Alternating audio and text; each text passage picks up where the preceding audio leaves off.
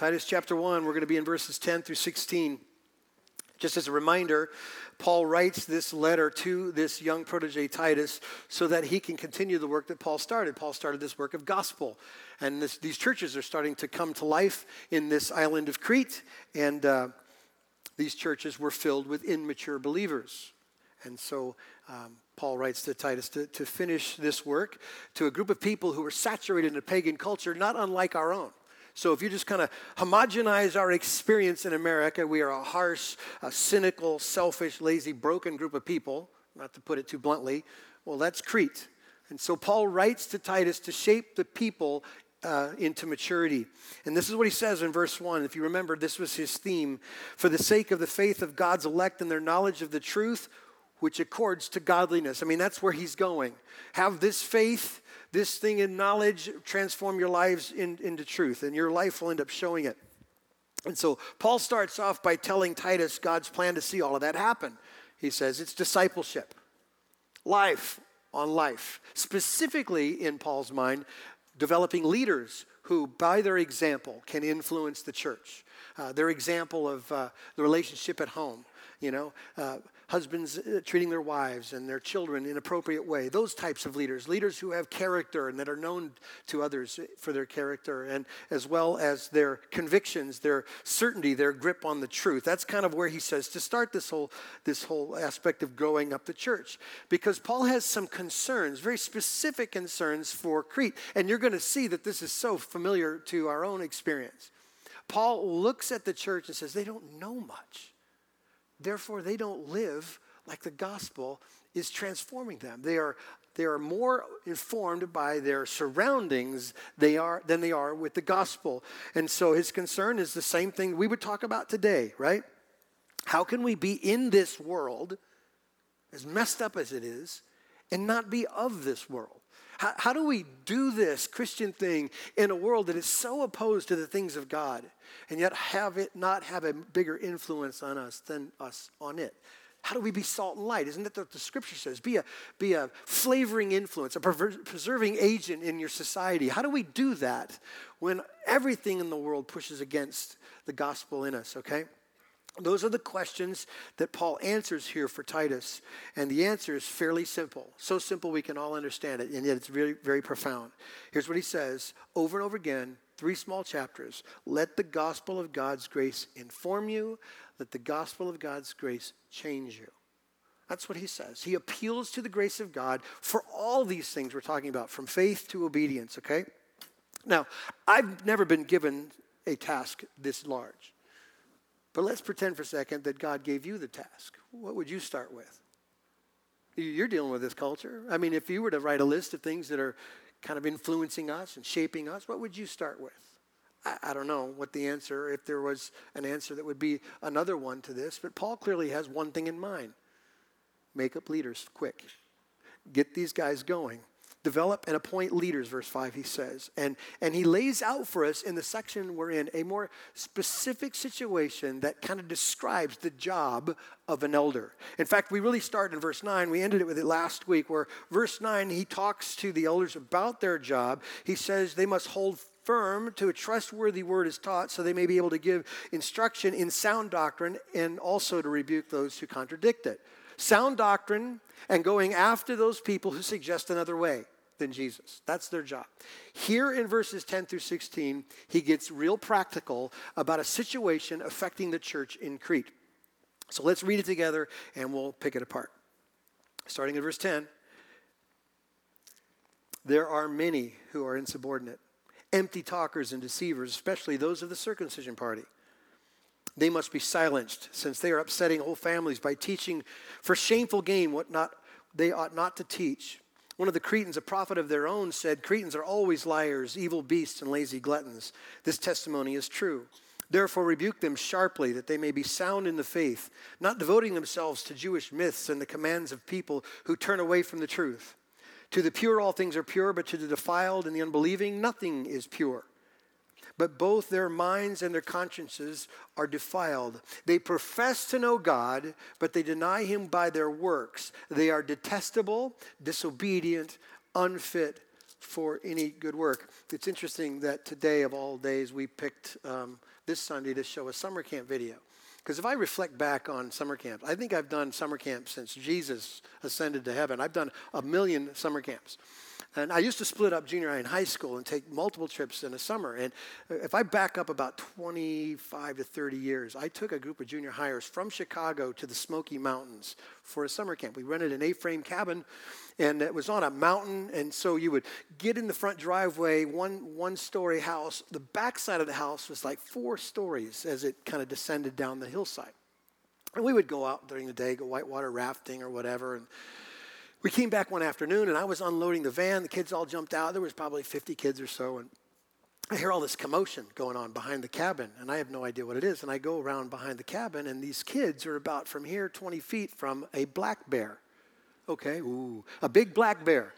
And it wasn't doing anything. It was minding its own business, had its head in a bean can. It was just trying to, go along, coexist. And so there it was, and everybody's snapping. This is when they had cameras, actual cameras with film in it.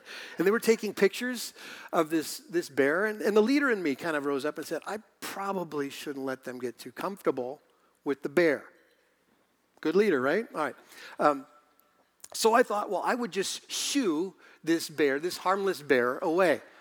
So I climbed over a fence, and I walked about between me and the front row. It's maybe 10 feet away from the bear, and I went, hey, get out of here. And this bear rose up on the hind legs and charged me. I was up 4 flights of stairs in about 2 seconds, okay? Fastest human you ever saw possible. So here's my illustration for you this morning. Some things on the surface appear harmless, like a black bear with its head in a bean can. Some things look harmless, but they'll destroy you if you're not careful. So let me ask you a question as we kick up this discussion this morning. How important to you is sound doctrine? Some of you go, it's really, really important. Some of you have no idea what I just said. In fact, you look at precision of doctrine as somewhat of a harmless discussion, like, let it be, live and let live. And yet here's what Paul tells Titus to teach a trustworthy word. Now, to some it might seem a little bit too hard. It might seem harmless, but here's what I know. People, all people, you people are influenced by your world, your life, and your traditions. You have, I don't know, how many scars do you have from you? How many things have you done in your life that have been more damaging to your life? How many things have been done to you to damage you, right? And therefore, we're in this spiritual angst, this search. I'm lonely, I'm hurting, I'm lost, I need answers. And then set aside the fact that there's all these traditions. And these traditions aren't doing us favors either most of the time.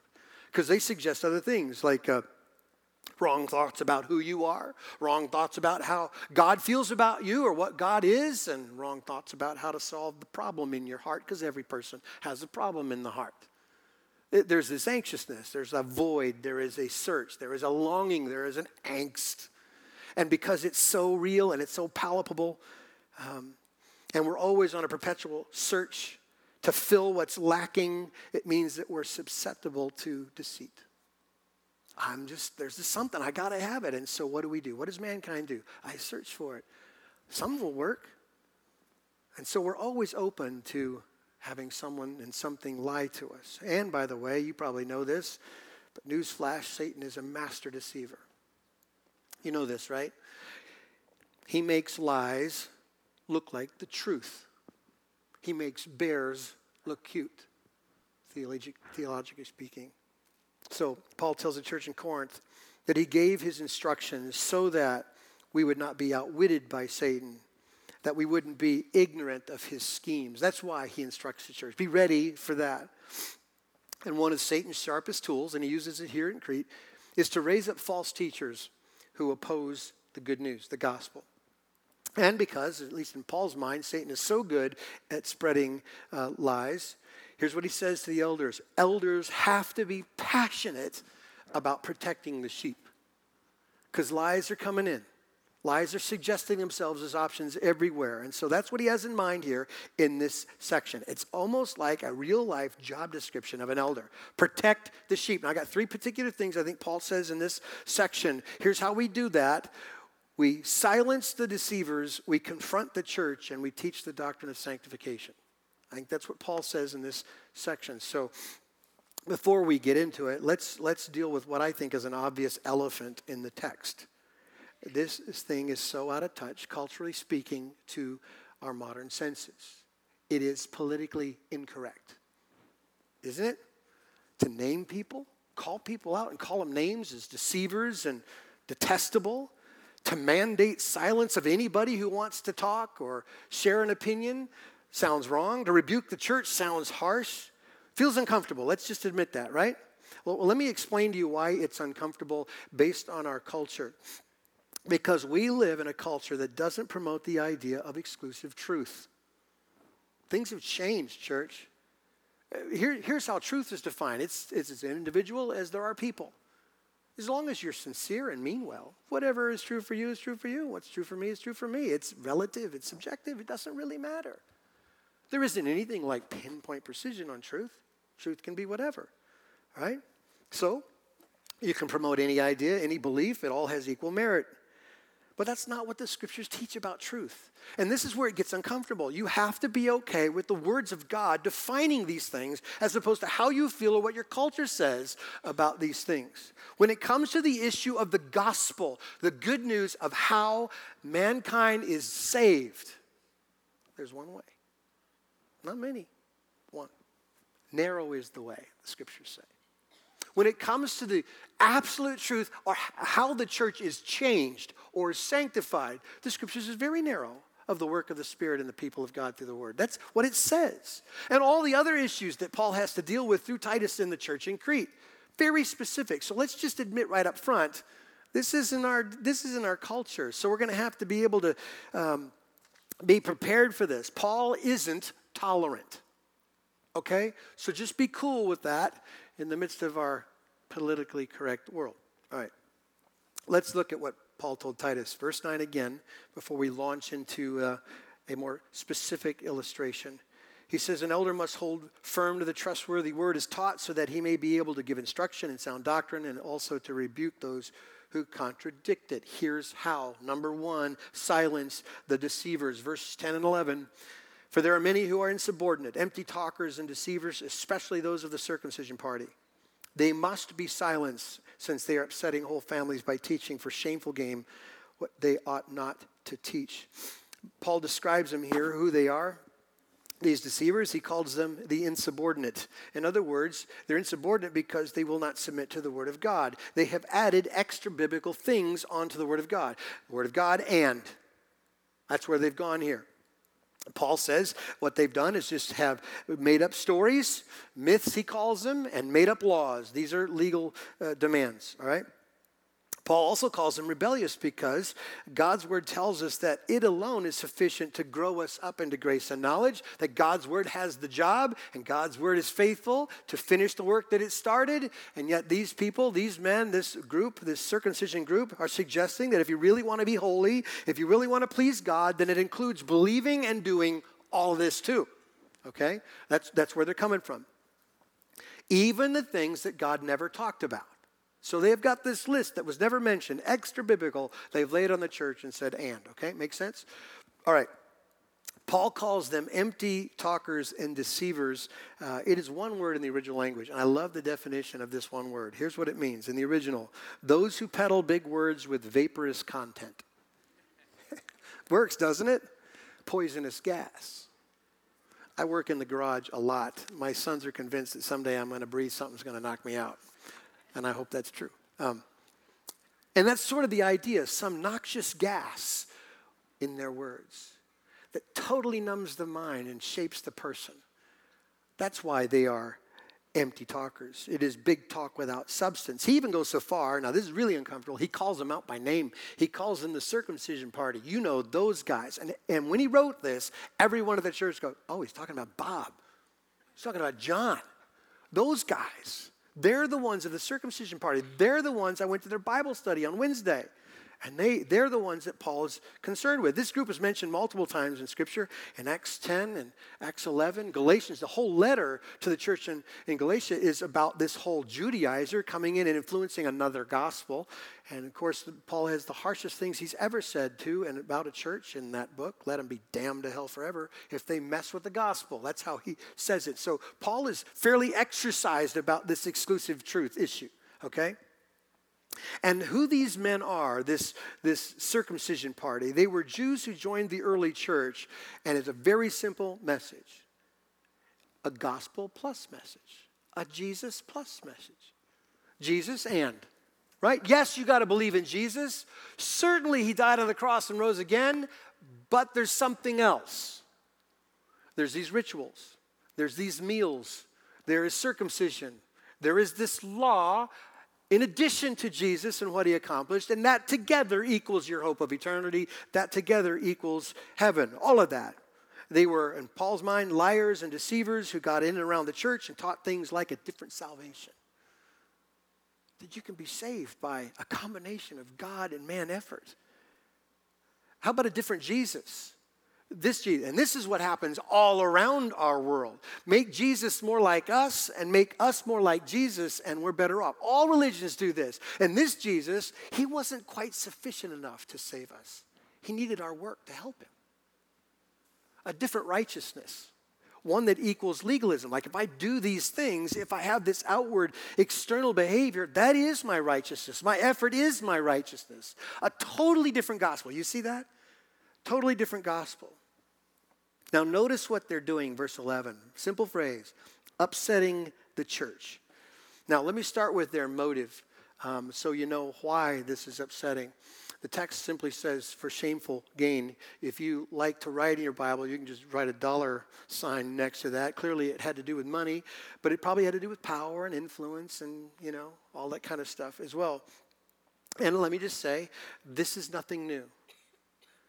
There are peddlers of lies who are constantly telling the church something else other than Jesus, and they sell it. We have I'm not going to name names. I thought about it this week, actually. I actually thought, should I call people out like Paul does? Like that guy or that guy? And at this point, I'm not ready to do that. But let's just generalize the health, wealth, and prosperity movement. People who suggest that the gospel isn't about transforming your heart unto holiness, but that God wants you rich and healthy and happy. That's also a lie. Now, maybe you're rich, I don't care, and maybe you're happy. I'm hoping so. But Jesus didn't leave heaven, come to this earth, and die on a cross to make you rich. That's not how this works.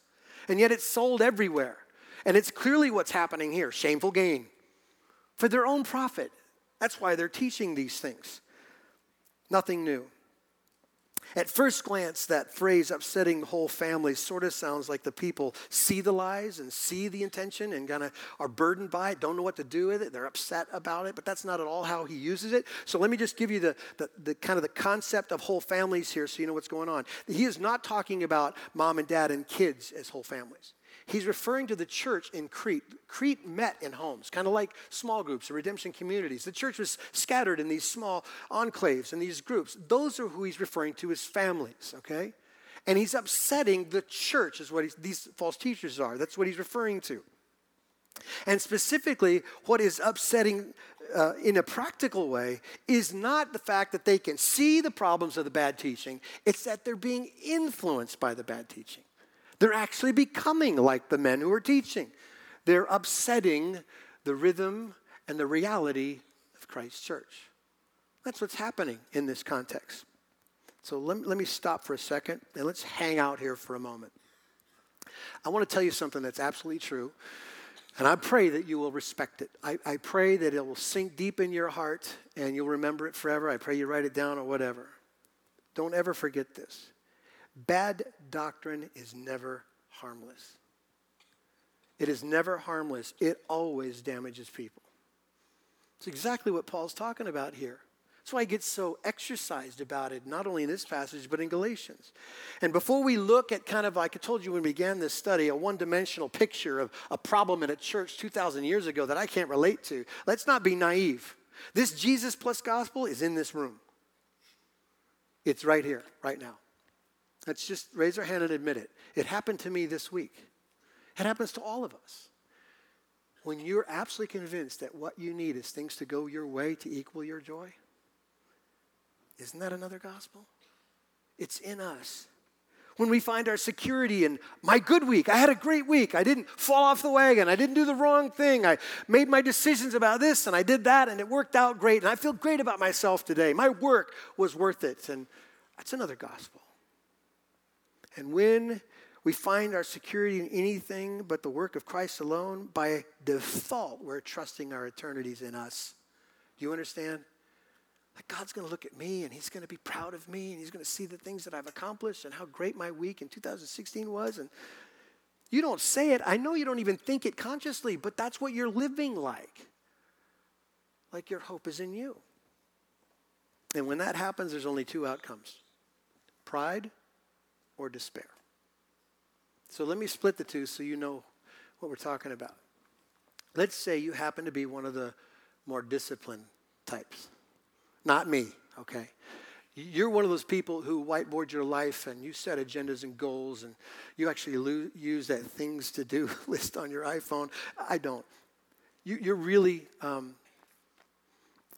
disciplined. And you can't figure out why the rest of the world is such a knucklehead, why they can't get their act together. And they're probably their own worst enemy because they're doing their own harm, and you look around and compare yourself, and you conclude that you're not like them, and so you find your strength in you. Pride. Simply because you can hunker down better than other people can hunker down. I'll see you the other person. There's a lot of people like this that come to church every Sunday. You're the struggler. You're one of those people who had one of the weeks you don't want to talk about.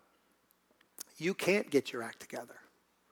At least it feels that way. It feels like there's always a defeat. You can't measure up.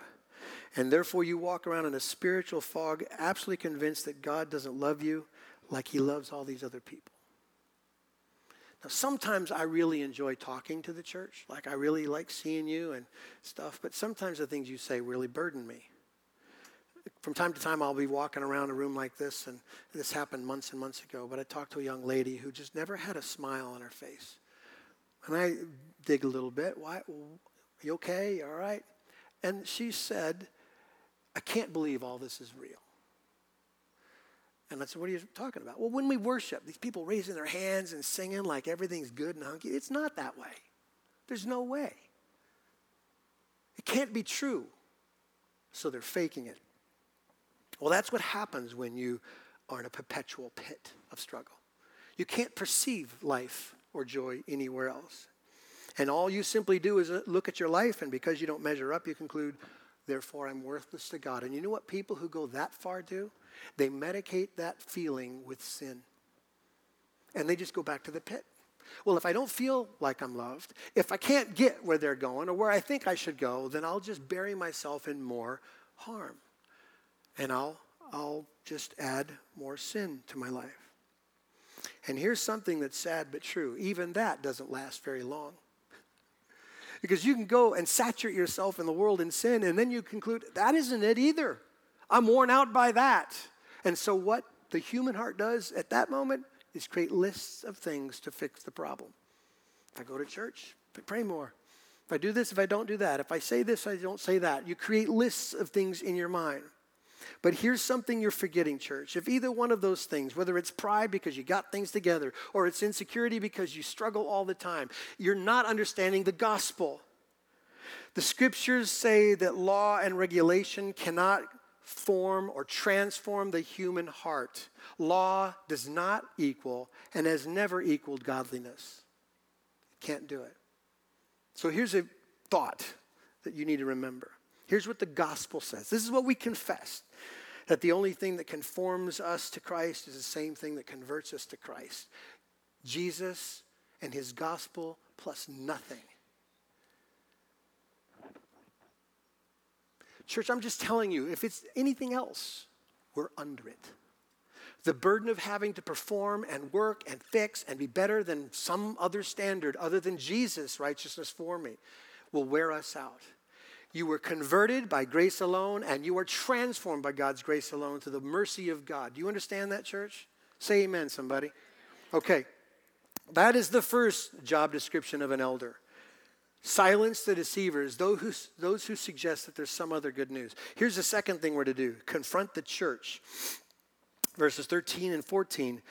He's talking about this reputation from one of the prophets of the Cretans. They're liars, evil beasts, and lazy gluttons. He says, this testimony is true.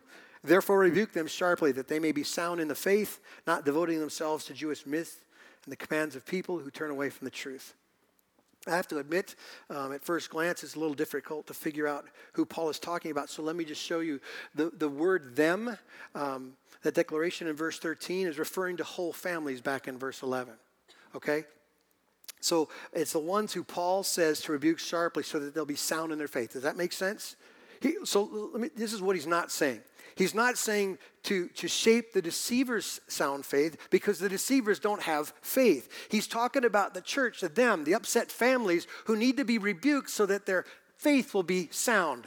He's talking to the church. Confront the church with their errors. Rebuke them because they are misled to believe these tragic things that God requires more than Christ alone. Because they're selling law, and they're selling effort, and they're selling man-made righteousness. Do this, don't do that. Say this, don't say that. And therefore, if you do that list, it doesn't matter what else you do. And Paul's conclusion of the church is they're not doing very well. They're not healthy. He's concerned for their faith. Look at the phrase that he uses in verse 13. He says to rebuke the church so that they will be sound in the faith. That word sound is used not only here in verse 13, he also used it in verse 9 when he's talking about sound doctrine. He uses it in chapter 2, verse 1 to talk about sound doctrine. And in chapter 2, verse 2, he talks about sound in faith and love. The word sound literally means hygiene or health. Interesting. In Paul's mind, the church is sick and dirty because it's believed another version of the gospel. And he wants them to be healthy. He wants them to be whole. They've been shaped by those lies. In verse 14, he tells us what a few of those are. Jewish myths, he says. Just simple speculations about Old Testament genealogies that have nothing to do with salvation, nothing at all to do with the gospel, and yet they spend most of their time arguing about nonsense. Ever been in one of those small groups? Leave. Just nonsense. Has nothing to do at all with shaping the heart of the believer. Just chatter. Commands of men. That's what they're talking about. Let's use this word. Everyone knows this word, legalism. And here's why this is a problem. Because the human heart loves legalism. Now, you would think it's opposite. Like, I hate it when everybody puts laws on me. But the religious heart loves legalism. You know why? Because it never gets to the heart. And the heart, we're all guilty. If I can be strong enough this week or that month or that year, I'm okay. But when I have to deal with what Jesus said, you've heard it said, do not murder. And I tell you that when you hate, you're a murderer at heart. Well, that's a whole different evaluation, isn't it? Doesn't that make us all guilty under the law? Well, we don't want to get to the heart, so let's leave it on the externals.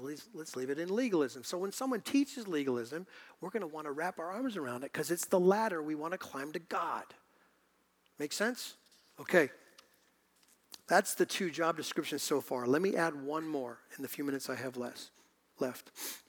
So first one was silence the deceivers, confront the church. Here's the third one. Teach the doctrine of sanctification. According to Paul, the church was devoting themselves to myths and man-made commandments. That is not how transformation works. You and I are not sanctified by ignoring what the Bible says. We're not sanctified by adding to it or subtracting from it. All right? Sanctification, the word simply means set apart to be holy. That you just think changed life, okay? Sanctification happens this way and only this way. When the Spirit of God takes the words of God and transforms the human heart. The same way he did when you came to Jesus the first time. That's how it works. That's how it's always worked. Here's what you have to understand.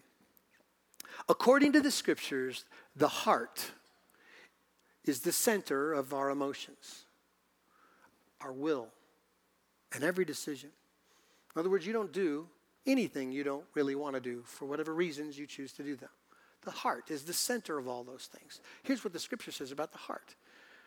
That God shapes the heart through his word to, watch this, to love Christ. And he's making a good point here. If we just create lists of things that we're not to do and we are to do, none of that will make us one bit holy. Not one bit more like Jesus. That's what he's talking about. False teachers were saying, if you're going to do it right, do it this way. If you did it this way, you'd be holy. Verse 15, Paul basically says, no, to the pure all things are pure, to the defiled and unbelieving nothing is pure. That sounds really familiar to Romans 14 to me when there was a controversy brewing in the church there where some people who would buy meat at the market that was used in a sacrifice to an idol, some would say, no, don't ever eat. Don't ever eat that meat. That'll be wrong. God will be mad at you. And Paul writes this kind of understanding of purity through this lens of God's transformation, that those things on the outside don't defile the inside. And in essence, that's not how this works. Don't let someone tell you what true holiness is, that where God never made a statement whatsoever. Okay? To the pure, to those who are being transformed, you don't have to worry about the lists, specific lists. God's Spirit is working on the heart, and here's what I know about God's Spirit. He is a great teacher. Right? Okay. So here's what the elders are to do. How we are to teach that the church is to be sanctified and changed. It is not from the outside in by rules and regulations. It's from the inside out by the Holy Spirit using the Word of God to transform hearts. That's how it works. So, and Paul says the conclusion, in essence, is the opposite of what he concludes for this group of the circumcision. Verse 16, they profess to know God, but deny him by their works. The opposite will also be true for those who trust in the word of God and are transformed by the Spirit. You will see that their words and their life matched up. There will be holiness as a result of this confession. That's how God works this out, all right? God's work through the word makes professors of Christ who bear good fruit. That's what Jesus says. You'll recognize my people by their fruit. You'll see it in them. A work that God does in them. So I kind of wrote this down. Maybe this makes sense, helps clarify it. No man-made work on the outside ever shapes the inside. The Spirit of God inside always shapes the outside. Does that make sense? Hope it does.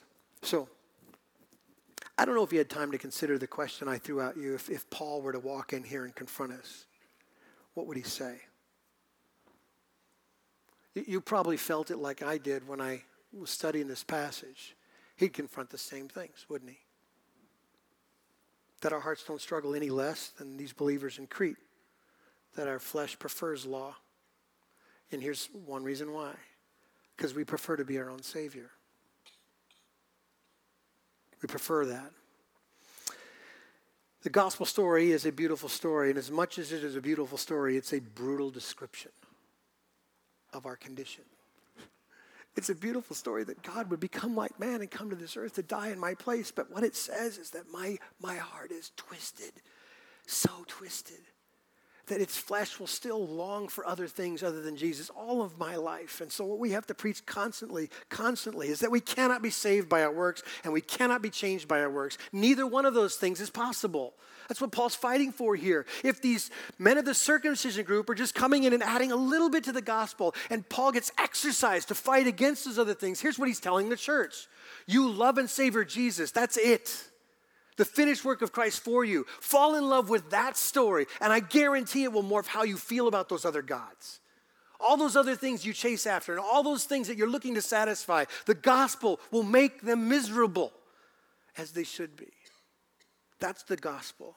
Salvation and transformation happen as the Holy Spirit takes the Word of God and shapes our heart to see Jesus and to love Jesus. Amen? Amen. Let's pray together. God, I pray that our church, your church,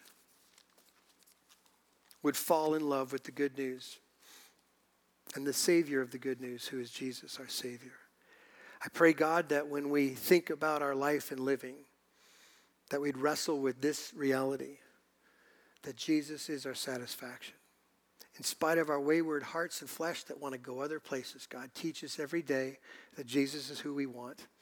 Thank you for him, that he never leaves or forsakes. Thank you that there is no condemnation or separation for those who are in Christ Jesus. Thank you, God, that the work is finished in your kingdom for us and that we're just experiencing it in time.